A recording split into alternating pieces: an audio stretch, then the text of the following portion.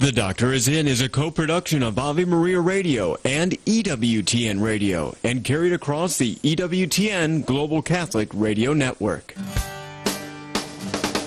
Nice to have you with me here on The Doctor Is In. You have always been a voice of reason through all of this. Appreciate your time, what you're doing for America.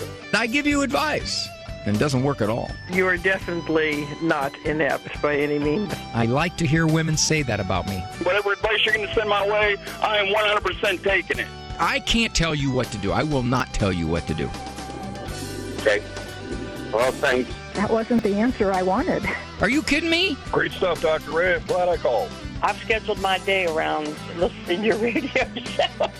You don't have to laugh so hard. Now, from the studios of Living Bread Radio Network in Canton, Ohio, the hometown of Mother Angelica, here's Dr. Ray. Yeah, you know, universally, music is one of those things that everybody loves. They love different kinds of music, but there's something about what's wired into us. Theologians would call it beauty that God put in us, appreciation of beauty. Thanks for joining me here. The Doctor Is In. I'm Dr. Ray Guarendi. Program Monday through Friday here on the Co-opt. No, that doesn't sound right. The cooperative. Co-op means to kind of be using for your own advantage. The cooperative venture of EWTN Global Catholic Radio Network, a phenomenal network, and Ave Maria Radio Communications, who produces this show along with EWTN. The people of both places are good friends and highly admired professionals. So there, I said that. Am I going to get a raise? Probably not. Just want to warn you, though, that my lawyers are drawing up a contract where I'm going to get paid by the word. Do you think I talk fast now? Wait till then. Get on to the program, 877 573-7825. 877-57-ECO. Interesting phenomenon that's occurring. I mentioned this to my wife. She always guides me. She'll text me during the show. Did you mean to say that? Good response. What about this? She has some good stuff. Well, I noticed, for example, yesterday, probably about 20 minutes till the end of the show, I made the observation, as I typically do, that you can call any time during the show, and you have an equal chance of getting on. People, I know they think you got to jump in line at the very top of the show, because each call is taken in order. Now, sometimes that is true, but there are other factors that enter in as we move through the call volume. I mentioned about 20 till, I said, hey, you call in, you guys still got a chance to get on. And just a bunch of calls immediately came in, which tells me those folks were of the mindset, well, it's 20 till, don't waste your time calling in now. Some people would say don't waste your time calling in ever, but that's something we could talk about.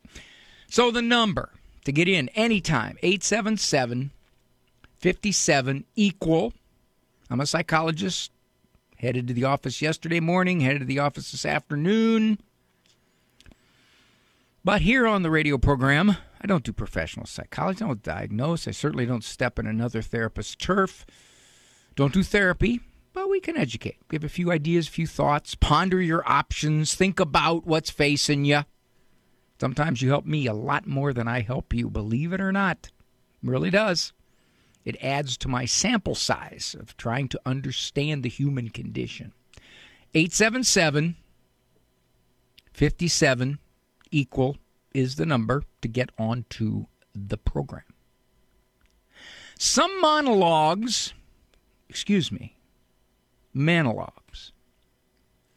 I have to tread delicately, or I have to qualify heavily at the very beginning. This happened a lot in the beginning of COVID, which I'm glad to say the research is coming out that is confirming many of my initial instincts psychologically. I still see people wearing masks at the airport, most of them, and this is just observation, most being female and most younger females, who are probably least at risk, next to children who are almost at no risk Oh, they can get COVID, but no risks of repercussions, serious repercussions, or fatalities. So, I'm going to qualify all this heavily. This is not a commentary on any kind of inferiority between the sexes. Notice I didn't say genders, I said sexes. This is a commentary on, I guess you could say, the media trying to portray what they think we should think about the sexes. My wife and I, at night, usually hunker down on the recliner and we watch maybe a series. We pick out a series that we think is fascinating. We watch it. And I think what I see on the series, and especially on the commercials between the series, is indicative of what I have seen elsewhere. Network, other streaming places. I don't watch it much, but when I do, it just simply parallels what I see. Now, obviously, people are well aware that guys are generally portrayed as inept, as doofuses, as the ones who need to be straightened out in their thinking, usually by a female. Now, I'm not commenting on whether this is a truism or not, although it's not. There's guys that are smart and there's women that are smart. But I'm commenting on the fact that there's something driving this. What is the ulterior intent of hammering you relentlessly with that message? But let's take it beyond that, because that's the more obvious one. I was watching I was at a hotel, and typically when I'm at a hotel on a talk, I'll try to find something of fascination. I was watching Court Camera, some kind of court camera show. They were looking at the judges making rulings, and sometimes the defendants or not the plaintiff, if they're not convicted, they're pretty happy, but the defendant or someone in the courtroom finding out that the judge or the jury is saying something they don't like. Now, of course, sensationalizing all this, typically it shows a very violent person. The person just erupts. And the bailiffs, usually about 3 of them, have to try to restrain this person. It's just a male. They restrain him. And in trying to restrain him, they might have to cuff him with his hands behind his back. But I watch this, and it's a struggle. I mean, when a person is struggling like that, they're flailing. And it isn't easy to do this. And it took 3 of them in the one scene I saw. Now, I contrast that to the TV shows that I see where the police officer or the FBI agent, the law enforcement person, is a female. Very commonly, she is the one who outruns the male, tackles the perp, throws the perp to the ground, who's twice her size. Usually she's about 5'1" or 5'2" and maybe weighs 120. Throws him to the ground, immediately puts both hands behind his back and cuffs him. Takes about 6 seconds. Now, that's not realistic. This is not to impugn females. But typically that's not realistic. So the question becomes, why would, I know this is going to sound funny, why would TV portray something that's not realistic? What's their motive? Well, their motive, I believe, is to relentlessly say that there are absolutely no differences, physical or otherwise, between male and female. Get it through your head, people. There are no differences. There is no reality about this. Furthermore, most of the time, I would say the majority of the time, whether it's a corporate boardroom, and this is for the series or the commercials, whether it's a corporate boardroom, whether it's an organization, whether it is any kind of gathering, much more often than not, the female is the head. She's the boss. The guys are underlings. Now, that's not reality. You may disagree that you may say it should be reality, and I'm not arguing that. I'm simply saying right now that's not reality. The reality is simply that in most corporate boardrooms or most places like that, males still are more often in authority. For better or for worse, I'm just simply saying that's the reality. Not on TV, not on commercials. So what are they doing? Well, they're basically saying this is how it should be. Now, if the woman is competent, hey, absolutely, no question. This is how it should be. I've been seeing advertisements, and I've been watching and looking as I walk down the gangway toward the plane, the different airlines. And they put forth their pilots. Very often female. Now, if the female pilot is as good as a male pilot, absolutely great. We're looking for competence here when we're in the air like this. But they're pushing very hard that everything has to be absolutely equal between the sexes. There is nothing that males are better than females at, and there's nothing that well, wait a minute, that's not true either, because they do present females as much superior to males in a lot of ways. And then there's one other subtlety I want to get at. None of the commercials, none of them, portray a beautiful how should I put this? A beautiful, we would call it a vocation, they would call it a choice of life, as motherhood. Oh, come on, Dr. Ray, I see mothers in commercials. True.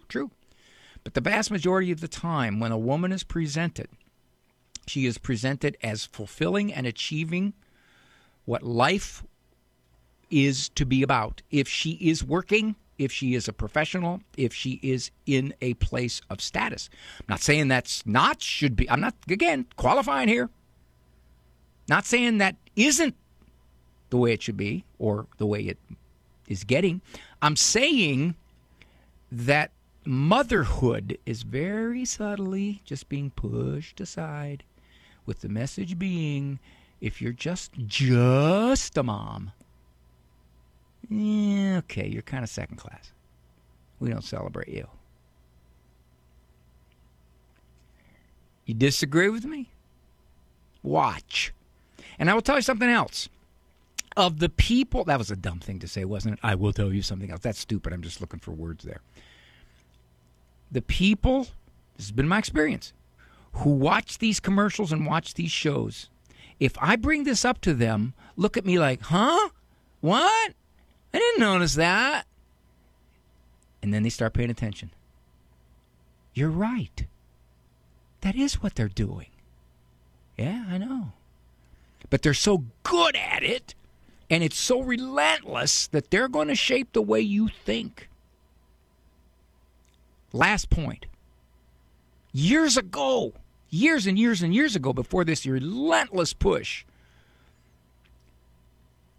they did a survey and they asked women at random, are men jerks? 67% of women surveyed, 2-1, said men are jerks. I don't know, maybe I'm hoping I'm in that 1/3, but I bet that's a lot smaller now than it was then. 877-573-7825.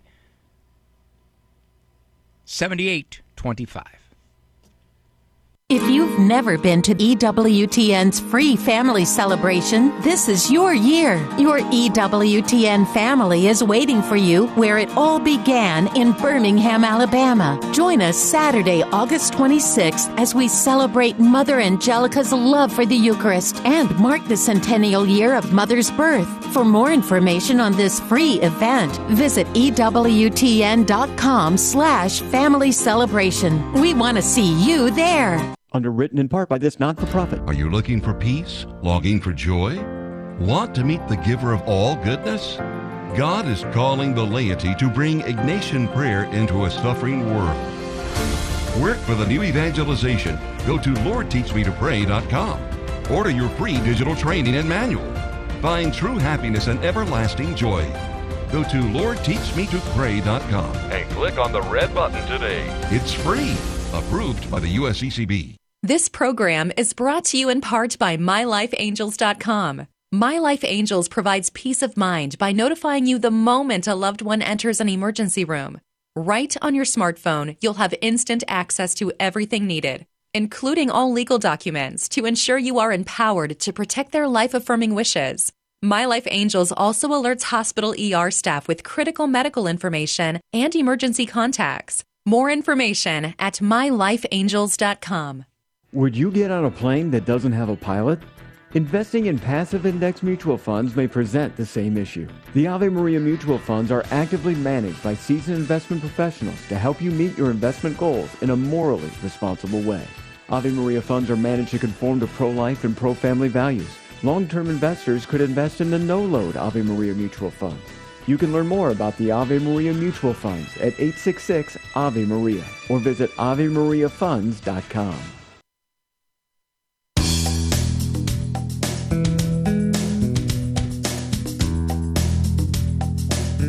You know what I notice as I get older? My memory is getting shorter and my complaining is getting longer. I don't know what I can do about my memory, but I can do something about the complaining. Nice to have you with me. I'm Dr. Ray Grandy, program here. The doctor is in. We will be heading, God willing, to St. Gabriel Radio, Dominican University, down in Columbus. August, let me get this date right. I'm confused on it. I think it's August 8th and 9th. I've been away from the microphone there, so you heard me just fade away. It is... Yep, August 9th and 10th. August 10th was the birthday of my little brother Anthony. Passed away many years ago.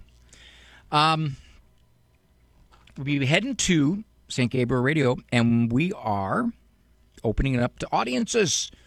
Got 4 shows there on the 9th and 10th at Dominican. If you go to stgabrielradio.com, Saint like S-T, GabrielRadio.com. You can sign up. You can come to 1, come to 2, come to 3, come to 4. We'll feed you in between shows. You can bring your kids, bring your dog, bring your goldfish. We're going to fill up those seats. So, love to have you. Ed from Youngstown, Ohio. I used to work there, Ed. How are you? Good, Doctor. How are you, sir? Yeah, nothing gaining on me. Good deal. Doc, how do you define codependency, and what can a person do about that if a family member is thought to be codependent in a bad situation? Well, the way you define codependency is the way you define most traits.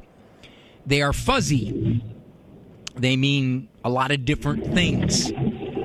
Typically, if you want to summarize it, common theme is that for whatever the reason, the person feeds into the other person's behavior and they get some benefit from it.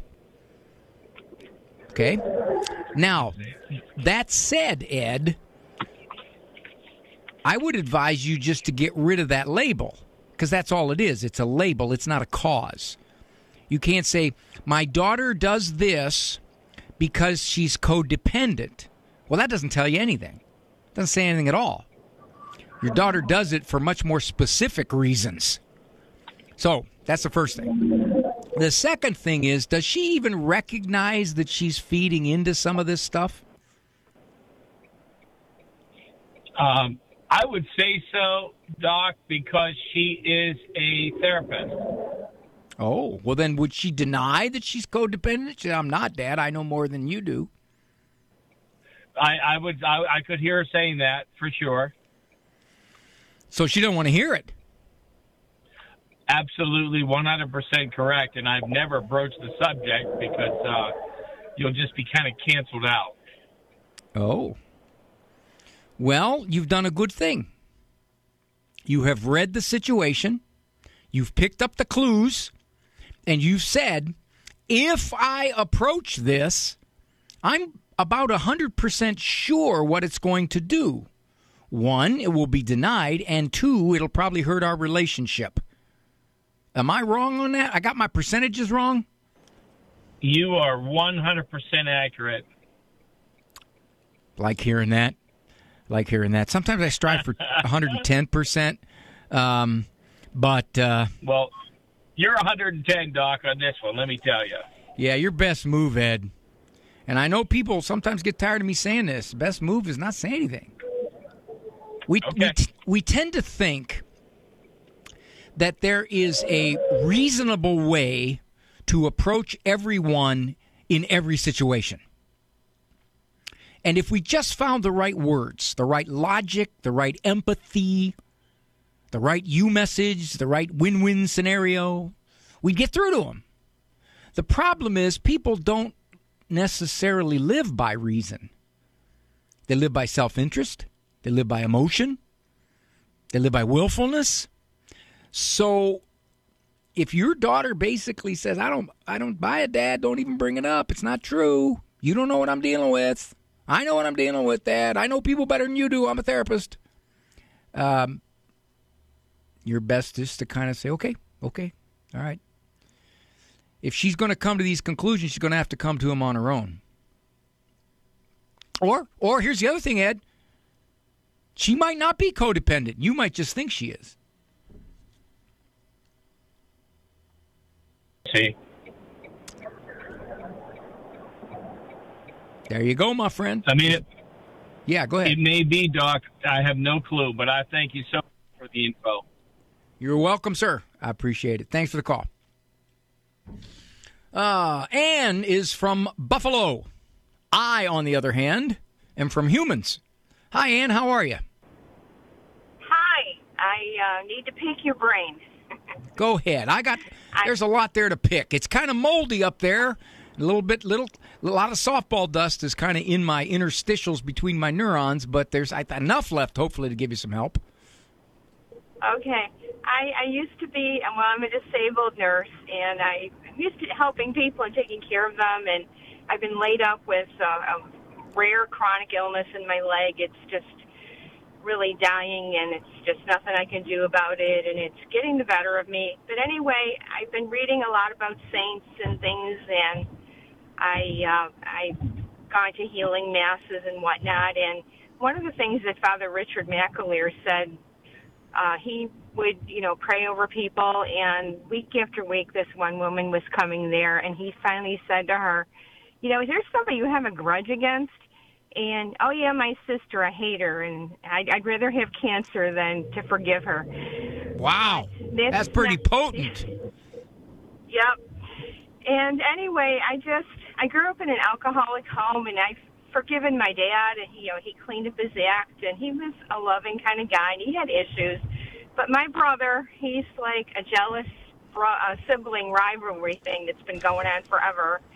And, he's got his good points and bad like I do. But if anything, I would say to any of your listeners, don't play favorites. It destroys families.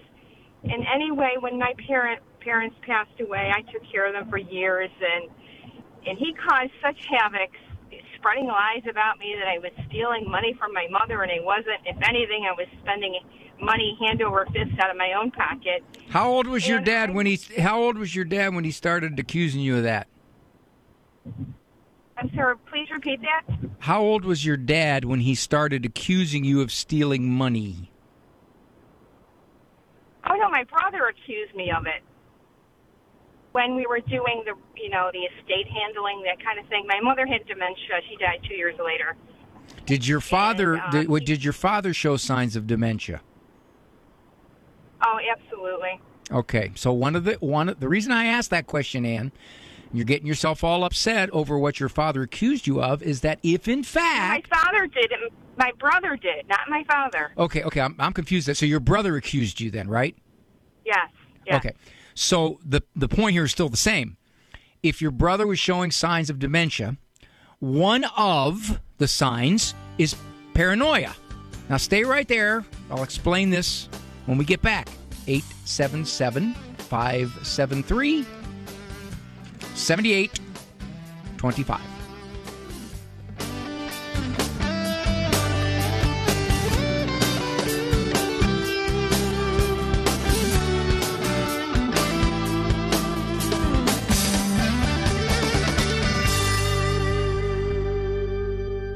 Colossians chapter 1, verse 10. Live a life worthy of the Lord and please Him in every way, bearing fruit in every good work, increasing in the knowledge of God. Knowledge by acquaintance is what St. Paul's talking here. We need to increase our acquaintance of God. What can we do to increase our knowledge of God? Well, study Scripture, pray, fast. But here's the obvious question. Are you increasing in the knowledge of God? Or are you simply kind of staying stable? You're living off past encounters. When we speak of increasing our knowledge of God, as I said, you can read all the books you want about God and you'll have lots of information, but it doesn't mean that you'll necessarily become acquainted with Him. We need to know God by acquaintance, and that's what lies at the heart of all true religion. Cresta in the afternoon, weekdays at 4 Eastern on EWTN Radio. Father Benedict Rochelle. Some great people have shown respect for God. Can I read you a little quotation from Albert Einstein, who many times showed a great respect for religion and was one of the great admirers of Pope Pius XII for his stand against the Holocaust during the Second World War. Einstein wrote, "The fairest thing we can experience is the mysterious. Is the fundamental emotion that stands at the cradle of all true art and science. A knowledge of the existence of something we can't penetrate, of the manifestations of the profoundest reason and the most radiant beauty, which are only accessible to our minds in the most elementary form. It is this knowledge and this emotion that constitute the truly religious attitude." Oh my, so beautifully said. The people you know and trust are on EWTN.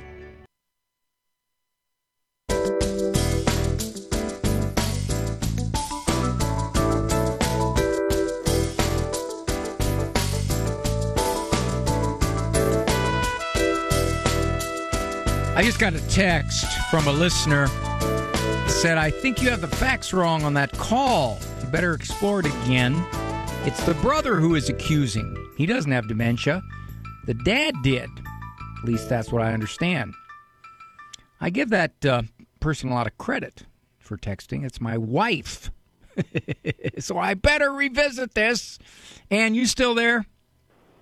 I am. All right, here's what I know. You took care of your parents. Your mom had dementia.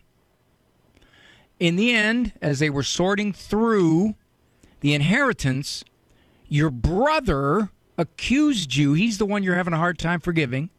He accused you of stealing from the family or stealing from the inheritance or not being honest, right? Correct. Now, I asked, did your brother show signs of dementia?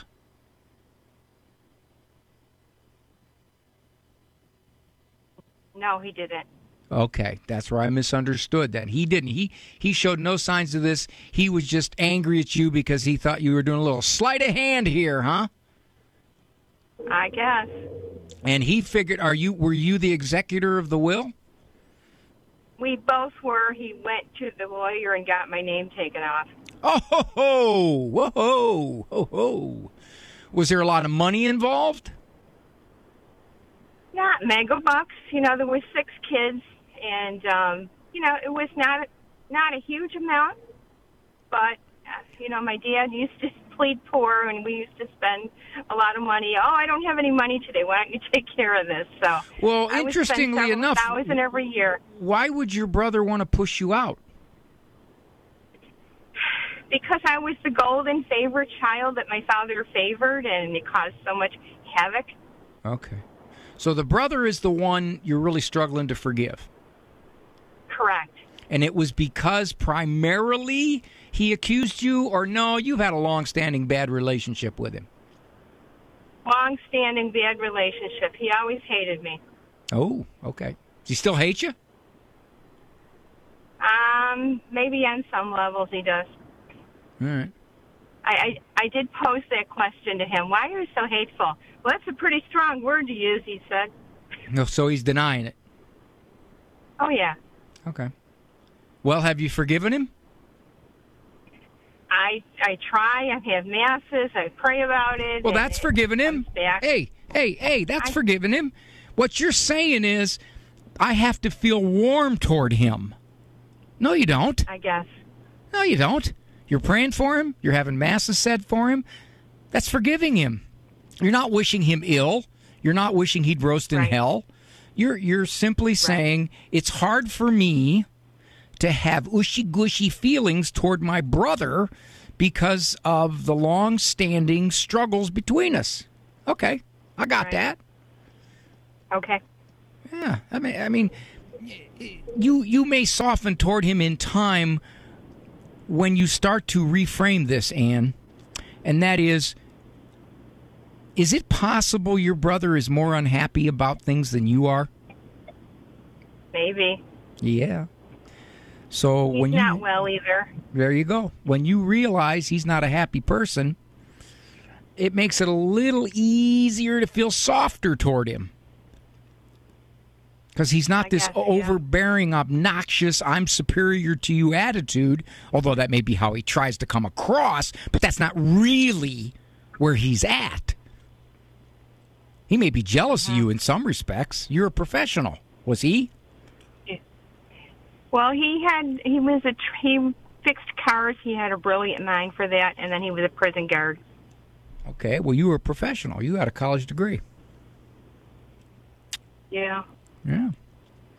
So don't confuse that you don't have the warmest of feelings toward him with not forgiving him.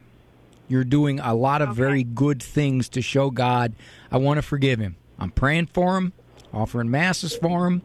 I'm wanting the very best for his soul. That's what you're doing. That's great stuff, Ann. Right. Tell you what, if more people would do that with folks they have a hard time forgiving, well, there'd be a lot more forgiveness. I hope you forgive me. I hope you forgive me for going on too long. Oh, no problem. Thanks, Ann. I'll talk to you. I always appreciate your words of wisdom and things how you present them, like the last caller and things words that we never think about. Words of wisdom. I like that.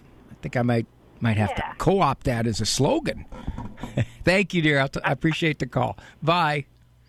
I got time here. Now, we're at the midpoint, so you can still call in because we have 9 lines. And you call in, you're going to get in. That's clear enough. It just kind of depends on what the circumstances are. Angel from Ohio did call yesterday. Oh, she's struggling with Pride Month. Hi, Angel. How are you? Hi, Doctor. I'm sort of okay, I guess. I am struggling with it. I'm really struggling with it. Yesterday I walked into the bank, and I was just listening to the radio as I was getting ready to cash a check, and this announcement came over, LGBTQ adoration this week somewhere in town. I didn't catch where it's at, and it went into the details of what we needed to do, and we had to get there, and blah blah blah. And I just wanted to throw up.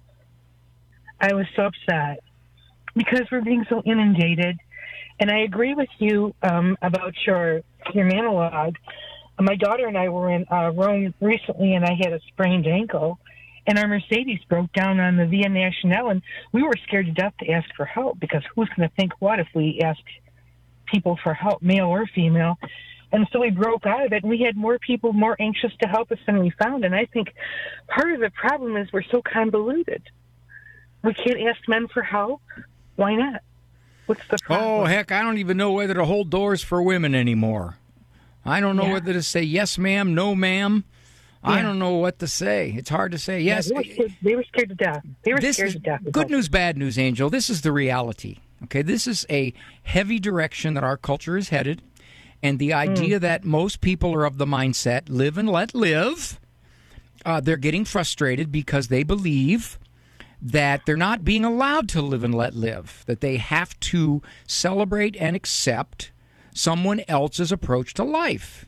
Even if they choose not to do that for themselves, they have to accept that. That's where the frustration is coming in. The good news is you can still adhere to your own life view, your own moral system. At this point in our country, you're not overtly persecuted for that.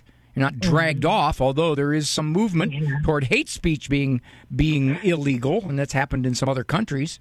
But that's what's scary right now. Hate speech is anything that is defined as offensive by anybody. So you're right. The news is on a cultural scale, this is what's happening. On an individual scale, you are perfectly able to navigate this and to believe what you believe, and to wherever you think the situation is open, to speak about it. This Dr. A number is 877-573-7825, 877-57-EQUAL. That's the number. I want to hear from you. We got lines open, so give me a call. I mean, I can do the rest of the show by myself, but I'd rather have you with me.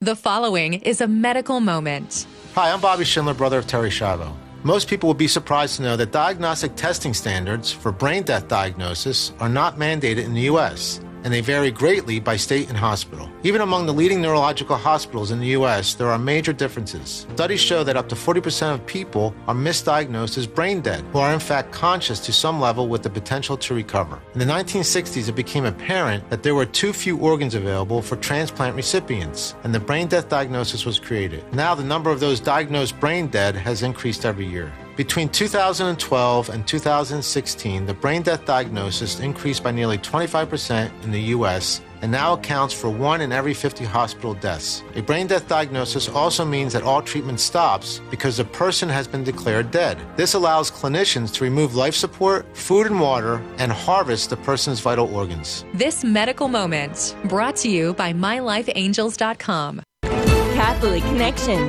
with Teresa Tomeo. On this show and on this network and in many of our other outlets that we have through Ave Maria Radio and EWTN, we're always going to keep you up to date on what's happening in terms of the culture and how toxic the culture is. Certainly, we talk about that every week, so you can navigate the media landscape, so you can learn about the challenges and be well aware of them. That's one thing. We talk about religious liberty issues. We talk about the attacks, of course, on the pro-life causes. We need to be aware of all that, which is why we talk about it. So we give you the tools, we give you the information, the research that we come up with as writers, as producers, as presenters, as talk show hosts, on and on and on.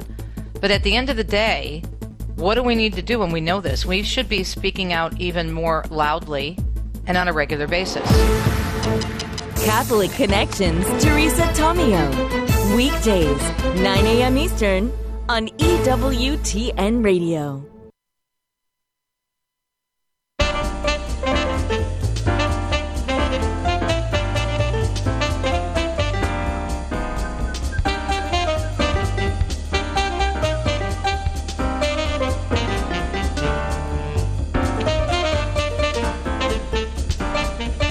Nice to have you with me. 877-573-7825. 877-57-EQUAL is the number to call to get onto the program. Kind of want to extrapolate a little bit on my opening monologue. There was a lot I could have said. I think the effectiveness of so much of what the media does is that we become inured to it. We habituate to it. We don't look at it and think, what are they trying to do? Most people don't like to do that. You don't want to go through life analyzing everything. Only shrinks do that, and that's why we're nuts. But it's hard for me to look at the portrayal of commercials, the portrayal of shows, and to not ask, what commentary are they trying to make? They're not just trying to entertain, although that is part of it in their sensationalism. But what are they trying to portray? In virtually every series I've watched for the last couple of years, as I pick out a series and try to watch it, and I gravitate toward the series that I think can teach me a little bit about analyzing and life and things like this. Virtually every one of them, the majority of the people in authority are female. Now, you could say, well, so what? So what? Maybe they've earned it. I'm not arguing. But what I'm saying is that's not reality. Even if you say it's an equal division, which it's not, and you could argue that's not good, but I'm just simply saying the reality is. And then someone could counter and say, well, that's okay, we want to change reality. Okay? But they get to the point where it's no longer changing reality, it's changing reality that can't be changed. Dr. Ray just didn't make any sense. For example, if you're XX, you're 37 trillion cells, you're biologically female. If you're XY in your 37 trillion cells, you're biologically male. Now, I don't know of any scientist, any medical person who can argue that. They may deny it. They may say, no, you are what you decide you are. But the reality is that's what your cells are. And we have progressed far enough in our biological understanding of the human body to know that these chromosomes affect all other parts of our body. The size of our hearts, the way our brains are wired, everything, the musculature, the bone structure, everything in our bodies responds to XX or XY. So to say I then can declare myself not a male but a female, and then I can compete in women's sports. Now, I'm not going to get into the... Well, yeah, maybe I am. Because I deal with reality. I'm a psychologist. I got to deal with reality. That's what I was trained to deal with. Reality. And so I can say, given my size, given my superior strength, given what I have, that I can compete against females. I saw an interesting survey where they took Olympic women's track and field records. Olympic now. And they compared those, I forget which state it was, or maybe it was any state. High school boys track and field records. Of 9 or 10 categories, the state holder among high school boys was higher than the Olympic female athlete. This is not demeaning females in physical strength.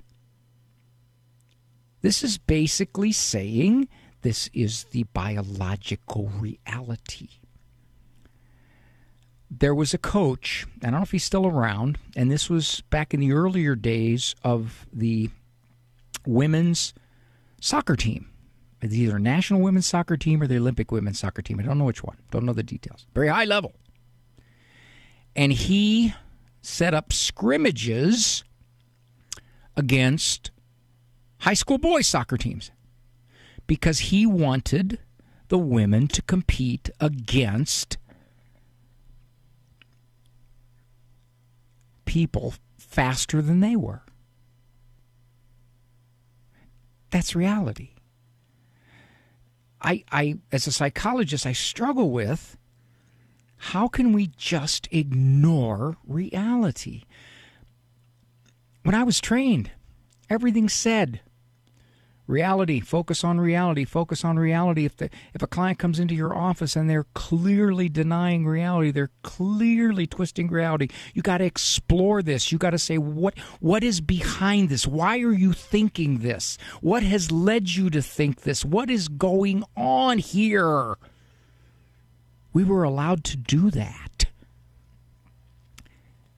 What's happening now is that you're not.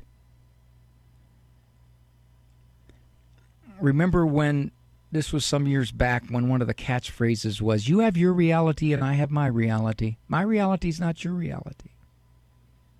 And we saw that as kind of a really very shaky mantra. But at the speed of light, it has become a mantra that is truth in our culture. I was 1 year in engineering at Case Institute of Technology. The one thing I learned was I couldn't have my own reality when it came to designing a bridge. I couldn't say, you have your formulas and I have my formulas. We have to agree to disagree. One of us has the wrong formulas, and that's devastating for the bridge. Reality wins in the end. It becomes very difficult to battle reality. Eventually, it catches up to most people, even though they try to deny it. It has repercussions. Just a small example. This is not political, small example. There are some major cities in our country who have basically said that shoplifting under $1,000 is a misdemeanor, and for the most part, you are not to try to stop shoplifters. What has happened? Businesses are moving out. They can't conduct business. You just come in there and take stuff. Or they're putting it behind locked glass cases. Now, see, the reality is having its repercussions. And the businesses are leaving.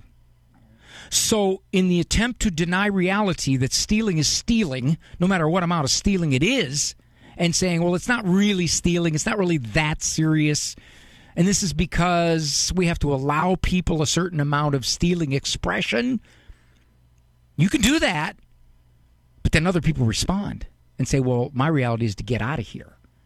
And then ultimately you start to lose your tax base, and ultimately your city starts to decline. When you deny reality, it eventually wins. 877-573-7825. For the first time, the lines are quiet. You want to get in? I'll take it.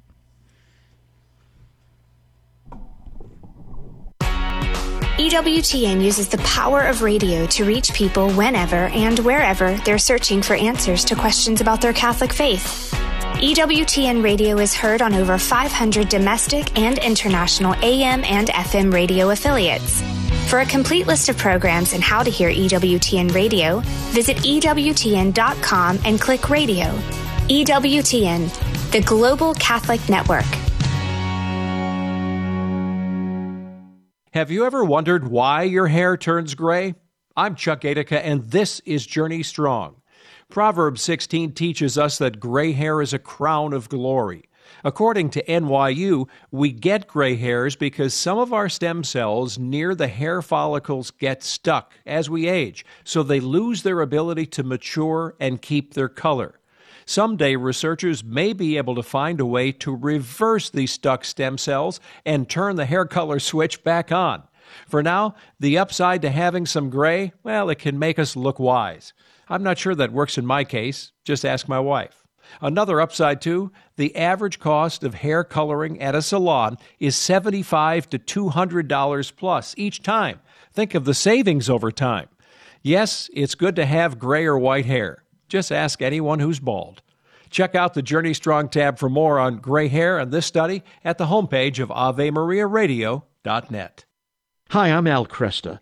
Our generation is the first in human history to widely reject that life has any overarching purpose. Morality is considered relative, and we're even uncertain about what it means to be a man or a woman.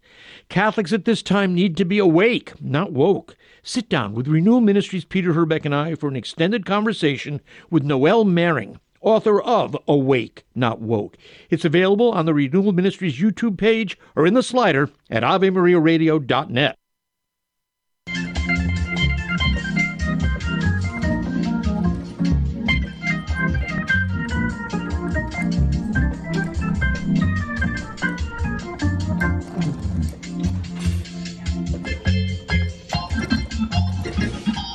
Dr. Ray Guarendi, thank you for joining me. Got a call off the air. She just simply said, I'll give you the circumstances. Give me your thoughts. This is Hannah. She's a stay-at-home mom, 2 kids, 5 and 2.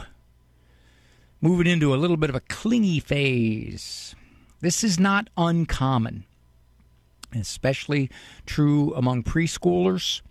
where they can, for whatever the reason, decide they don't want you out of their sight. You can't go to another room. They're going to follow you. And parents are usually reluctant to deal with this firmly because it seems kind of heartless. I mean, this is a 4-year-old who just wants to be by mommy and who gets upset if mommy has to go to another room, or the 4-year-old gets upset if they have to go to another room. So what do? And you try to reassure, and you try to calm down. You try to say, it's okay, mommy's right here. And reasoning doesn't work too well with 4-year-olds. Have you noticed?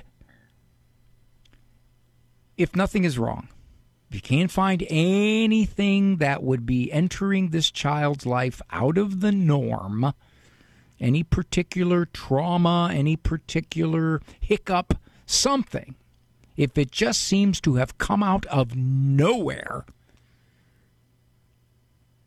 then it probably did. Not unusual. Kids go through quirks in their personality, in their makeup. They do this. Why? I don't know. That's what makes it a quirk. Can't really find a reason for it. It may be that by hitting age 4, they have enough cognitive sophistication to realize, hey, wait a minute. Where'd mom go? I don't like it when mom's not here. Get over here. Now, what a parent has to do is to start gradually separating. Whether it's, you can't go upstairs with me, and then the child cries, and the parent may have to weather the crying, because the child has to see there is no danger when mom is out of sight. When an adult client walks into therapy and has a phobia, an anxiety that is attached to a particular circumstance, say, for example, I don't want to go to church because there's a guy at church that I just think doesn't like me, and I don't know if it's my imagination or not, but he's kind of staring at me. So pretty soon you can think yourself into a pretty fretful state. All right? Then what? What you have to do, the best way to deal with that, is to go to church and recognize that there is no danger in going there. The guy's not going to hurt you. And little by little, you realize that your fear was groundless. Now, that takes a little time to rewire. Same thing with little kids.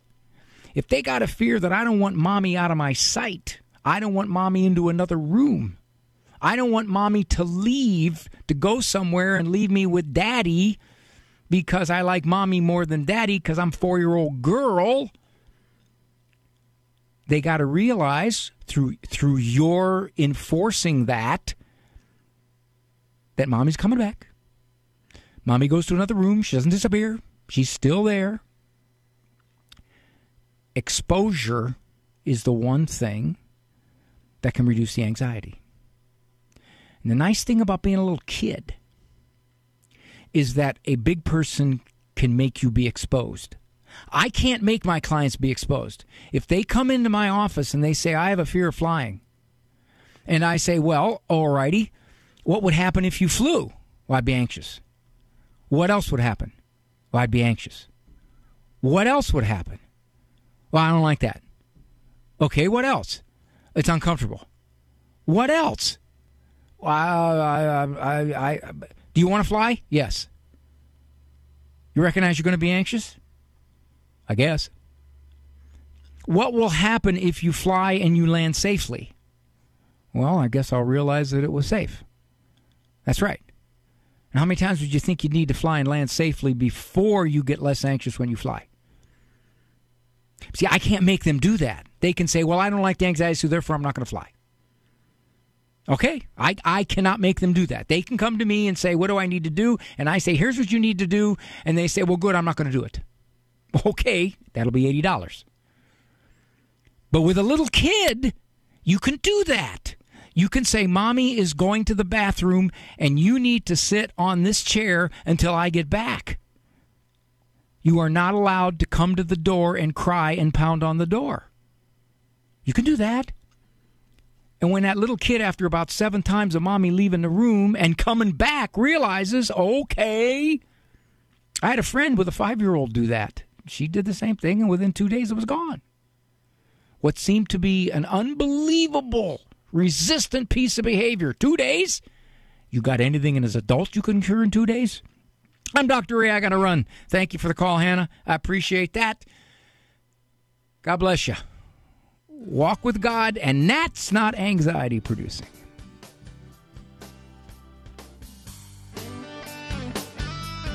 For information on Dr. Ray's presentations, books, and CDs, visit drray.com and follow him on Facebook. The Doctor is In is a co-production of Ave Maria Radio and EWTN Radio and carried across the EWTN Global Catholic Radio Network.